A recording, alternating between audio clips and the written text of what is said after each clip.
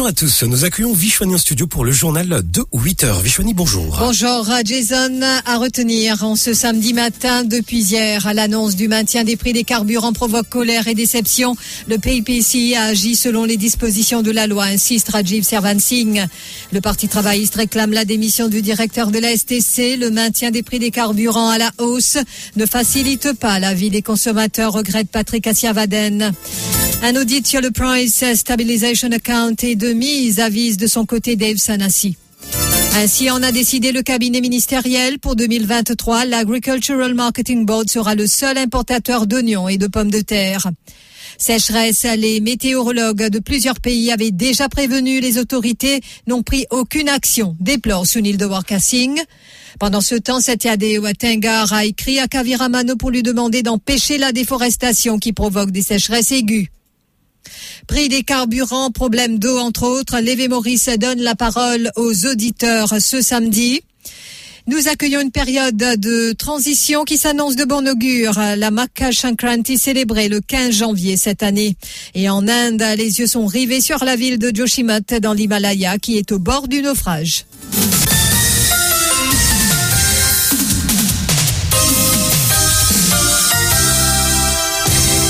L'annonce du maintien des prix des carburants provoque colère et déception depuis hier. Deux sentiments palpables parmi de nombreux automobilistes et ceux qui militent depuis plusieurs mois pour une baisse des prix des carburants à Maurice. La State Trading Corporation a annoncé hier via un communiqué le maintien du prix de l'essence à 74 roupies 10 le litre et celui du diesel à 54 roupies 55. La nouvelle n'a pas encore été digérée à travers le pays. Le point avec Marc Pierre. De la CIM ne mâche pas ses mots. Pour lui, le maintien des prix des carburants est totalement inacceptable. C'est totalement insensé et inacceptable que le prix de l'essence et du diesel reste pareil, malgré que le ministre du Commerce ait le pouvoir, il est capable d'intervenir. Plus important, d'un côté de l'essence, c'est qu'il accuse le grand profit. Le prix qui se paye vendé avec ce qui se paye engrangé, se paye gagné. Bim Sonassi, président de la Petrol Retailers Association, dit ne pas comprendre la décision de la STC. Il affirme que les gérants des stations de service voient leurs coûts continuer à grimper. Il y a des chiffres, pas vraiment. L'automobiliste, ça c'est qu'il a décidé qu'il devait faire. Parce qu'il y a un certain nombre qui est coupé monté, d'une montée qui produit pétrolier qui bizarre baissé dans le monde entier. Et aujourd'hui, c'est reste pareil. Et là, depuis la 3e année, le coût d'opération dans Ban Feeling a augmenté beaucoup. Nishal Jairam, qui avait fait une grève de la faim pour réclamer une baisse des prix des carburants, ne cache pas non plus sa déception. Pour lui, il n'y a aucune raison pour ne pas baisser les prix à la pompe. Nishal Jairam parle de dilapidation de fonds publics. Aujourd'hui, un baril de pétrole puis tourne autour de $70, alors qu'il était 128 par là il y a quelques temps. Donc, elle a une grosse baisse qui n'arrivait. Et le gouvernement peut continuer à maintenir le prix. Nous avons prix pétrole in baissé et nous avons aussi fret in baissé. Donc, il n'y a aucune raison qui fait le gouvernement peut continuer à maintenir le prix des carburants élevé. Saisissent parce qu'ils peuvent prendre une mauvaise décision, ils peuvent dilapider fonds publics et nous, Mauriciens, nous pouvons continuer à payer ça. Ce n'est pas normal du tout. Soulignons que certaines actions citoyennes ont déjà été évoquées pour les jours à venir. Et pour Rajiv Servan-Singh, le PIPC a agi selon les dispositions de la loi. Le PPC, il prend sa décision selon ma disposition de la loi. Et PPC aussi recommande, on ne peut pas dire, PPC recommande une augmentation donc dans le prix du diesel, mais le ministre il s'est sur un nouveau pouvoir qui est là maintenant dans la loi pour lui bloquer sa augmentation là. Enfin, vous connaissez qui la répercussion d'une augmentation de prix diesel est énorme directement sur l'économie, il cause l'inflation, il cause un paquet de problèmes, et donc ça a été la décision du PPC. Pour la STC, le fait que le prix de l'essence reste inchangé, il pourrait être pour améliorer, c'est sûr, il pourrait améliorer le déficit budgétaire, le déficit PSA, pas pour continuer donc grandir. En maintenant les prix des carburants à la hausse, la décision du PPC ne facilite pas la vie des consommateurs, regrette Patrick Assierwaden face à la presse hier. Pour le président du Parti travailliste, ce n'est que le CEB et la State Trading Corporation qui sortent gagnants de cette situation, alors que les consommateurs continueront à souffrir de l'impact des prix des carburants. Le président du Parti travailliste pointe du doigt la manière dont Rajiv Servan-Singh gère la STC. Des secteurs qui ont un windfall gain là-dedans. Le CEB, avec son heavy fuel oil, la STC. Nous n'avons pas une sous-confiance avec M. Rajiv Servan-Singh. M. Rajiv Servan-Singh vient rendre ce tablier. Il vient démissionner comme directeur State Trading Corporation. Depuis qu'il prend State Trading Corporation, Mauricien peut trouver clair.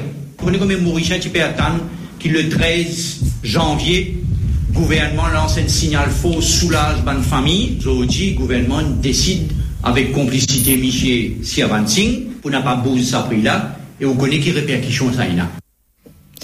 Et l'Union PEP mauricien a aussi réagi face à la presse hier. Et Dave Sanassi, l'un des dirigeants, s'est interrogé sur les chiffres qui ont été fournis par la State Trading Corporation concernant le Price Stabilization Account. Pour Dave Sanassi, il y a des zones d'ombre entourant ces chiffres.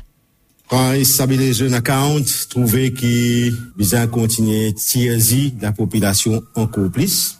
Il expliquait dans ce communiqué, ce press release, parce qu'il nous faisait croire ce qu'il écrit supposément, que le déficit il augmentait. Et la cause ça, pas capable d'esprit.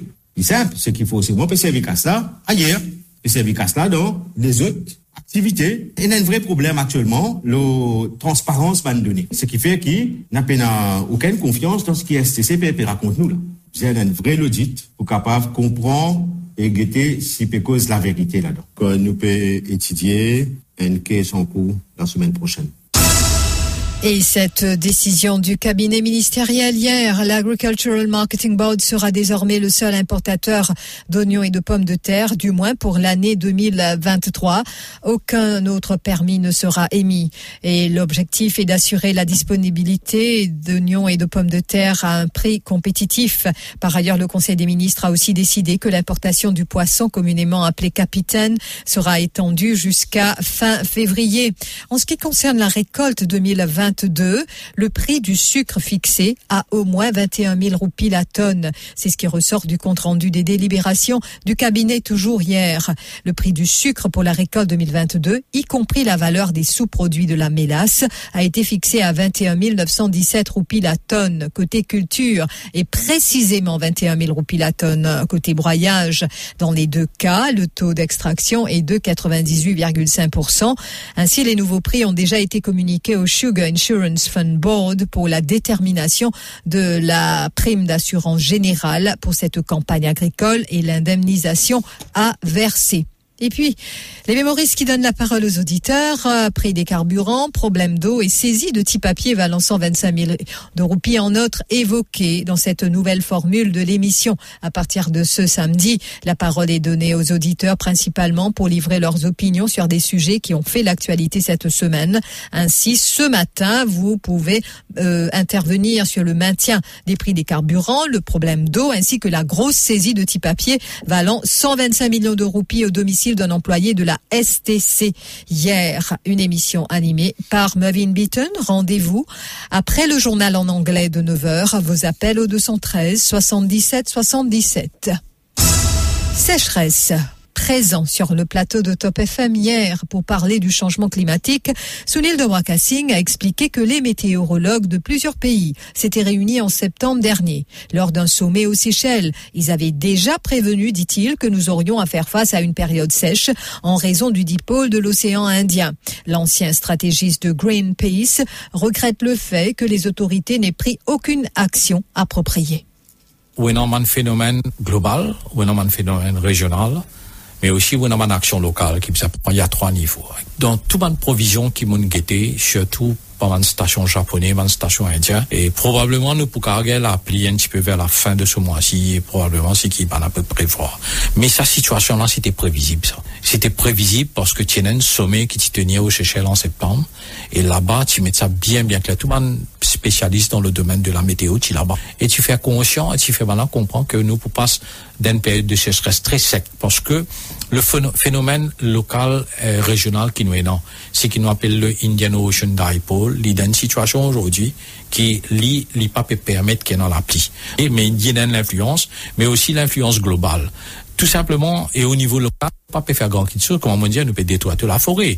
Ça tire de nuances qui peut passer là aussi, nous pas peut réussir à capter lui.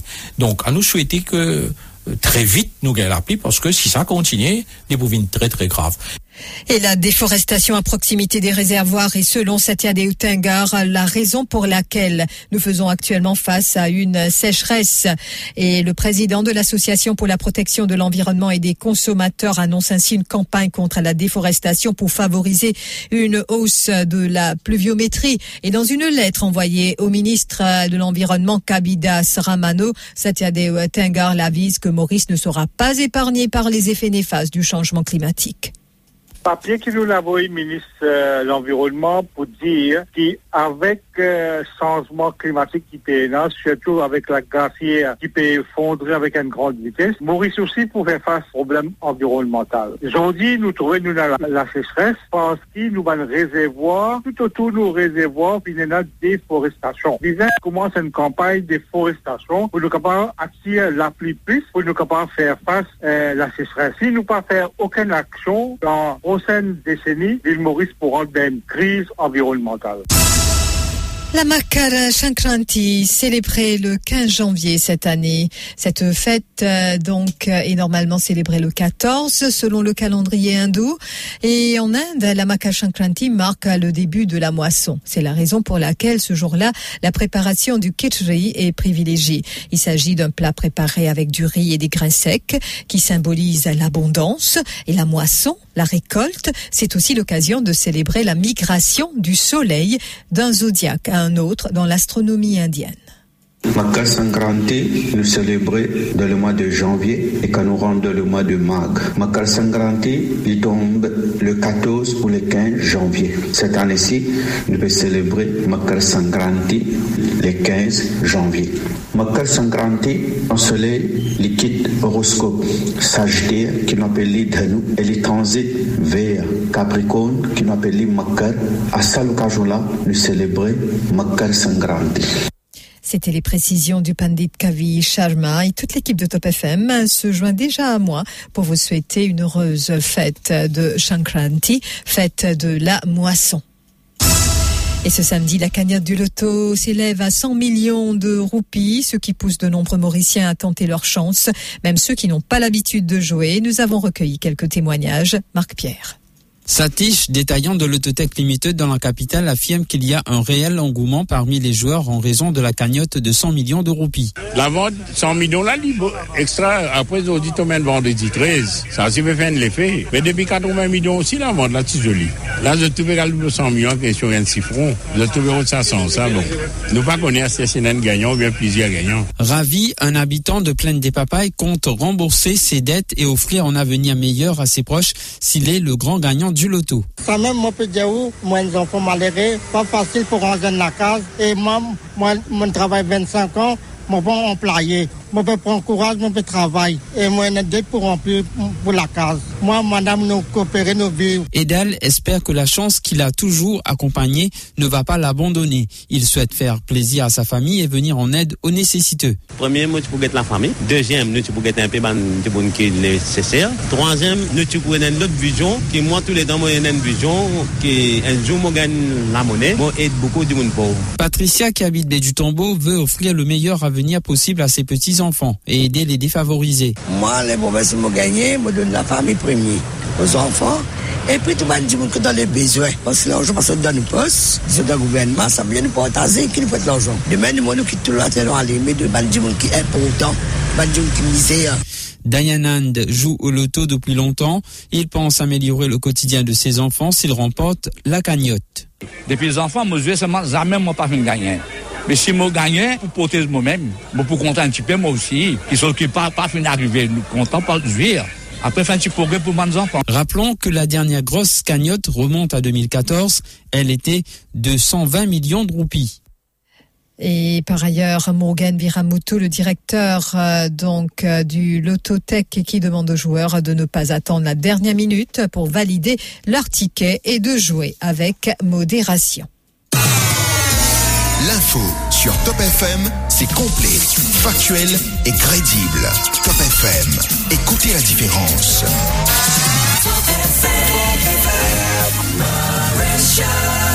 En Inde, les yeux sont rivés sur la ville de Joshimath dans l'Himalaya qui est au bord du naufrage. Des photos satellites montrent qu'elle s'est enfoncée de 5 cm en 12 jours.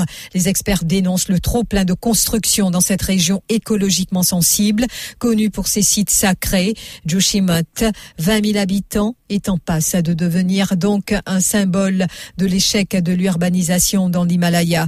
Depuis des mois, la ville s'effondre sous son poids et quelques 4 000 personnes ont déjà été déplacées dans des camps de secours. Indresh Mahuri, un activiste local, décrit l'angoisse qui règne. Les gens sont traumatisés, effrayés par l'avenir. Ils voient leur maison se fissurer et devenir inhabitable. Le gouvernement veut faire passer cela pour une catastrophe naturelle, dit-il, mais Joshimath fait les frais d'un modèle de développement qui a été imposé à sa population pour développer le tourisme ou encore l'énergie hydroélectrique. Le gouvernement a en effet multiplié les infrastructures dans la zone, une politique donc de conservation qui appelle à rectifier. L'Himalaya est une chaîne de montagnes, jeune et très fragile. La ville de Joshimath a poussé sans respecter ses limites géologiques. La taille des centrales doit être limitée, ainsi que celle des routes ou des ponts. On peut développer la zone, mais il est impossible de négliger l'environnement, a rappelé Anil Joshi, fondateur du Centre himalayen de conservation de l'environnement.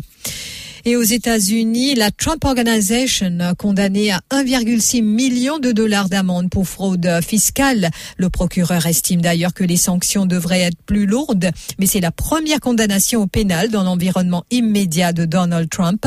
Et à ce titre, c'est un symbole pour l'ancien président qui aspire à le redevenir. Ni lui ni sa famille ne sont condamnés personnellement. Il reste néanmoins des poursuites aux civils pour lesquelles la justice new-yorkaise demande 250 millions de dollars, ce qui est sanctionné par cette amende. C'est un système de fraude fiscale et financière qui a duré des années. Le but était de cacher aux autorités fiscales des avantages en nature, des appartements, des frais de scolarité ou encore des voitures qui ont bénéficié à plusieurs hauts dirigeants de la galaxie Trump. L'ex-président brésilien est soupçonné d'être l'un des instigateurs et des auteurs moraux des saccages ayant eu lieu au sein d'institutions nationales dans la capitale il y a quelques jours. Ainsi, un juge de la Cour suprême a annoncé qu'il incluait l'ancien président Jair Bolsonaro dans l'enquête sur le saccage. Le parquet général avait auparavant demandé à la Cour de soumettre l'ancien chef d'État à des investigations pour clarifier son rôle dans l'assaut par des milliers de manifestants bolsonaristes de la Cour suprême, du palais présidentiel et du Congrès dans la capitale, ce qui nous amène au rappel des titres. Depuis hier, l'annonce du maintien des prix des carburants provoque colère et déception. Le PIPC agit selon les dispositions de la loi, insiste Rajiv Servan-Singh. Le Parti travailliste réclame la démission du directeur de l'STC. Le maintien des prix des carburants à la hausse ne facilite pas la vie des consommateurs, regrette Patrick Assiavaden. Un audit sur le Price Stabilization Account est de mise à vis de son côté Dave Sanassi. Ainsi en a décidé le cabinet ministériel. Pour 2023, l'Agricultural Marketing Board sera le seul importateur d'oignons et de pommes de terre. Sécheresse, les météorologues de plusieurs pays avaient déjà prévenu. Les autorités n'ont pris aucune action, déplore Sunil de Wakasing. Pendant ce temps, Satya Deutunga qui écrit à Kaviramano pour lui demander d'empêcher la déforestation qui provoque des sécheresses aiguës. Prix des carburants, problème d'eau entre autres. Lévé Maurice donne la parole aux auditeurs ce samedi. Nous accueillons une période de transition qui s'annonce de bon augure. La Makar Sankranti célébrée le 15 janvier cette année. En Inde, les yeux sont rivés sur la ville de Joshimath dans l'Himalaya qui est au bord du naufrage.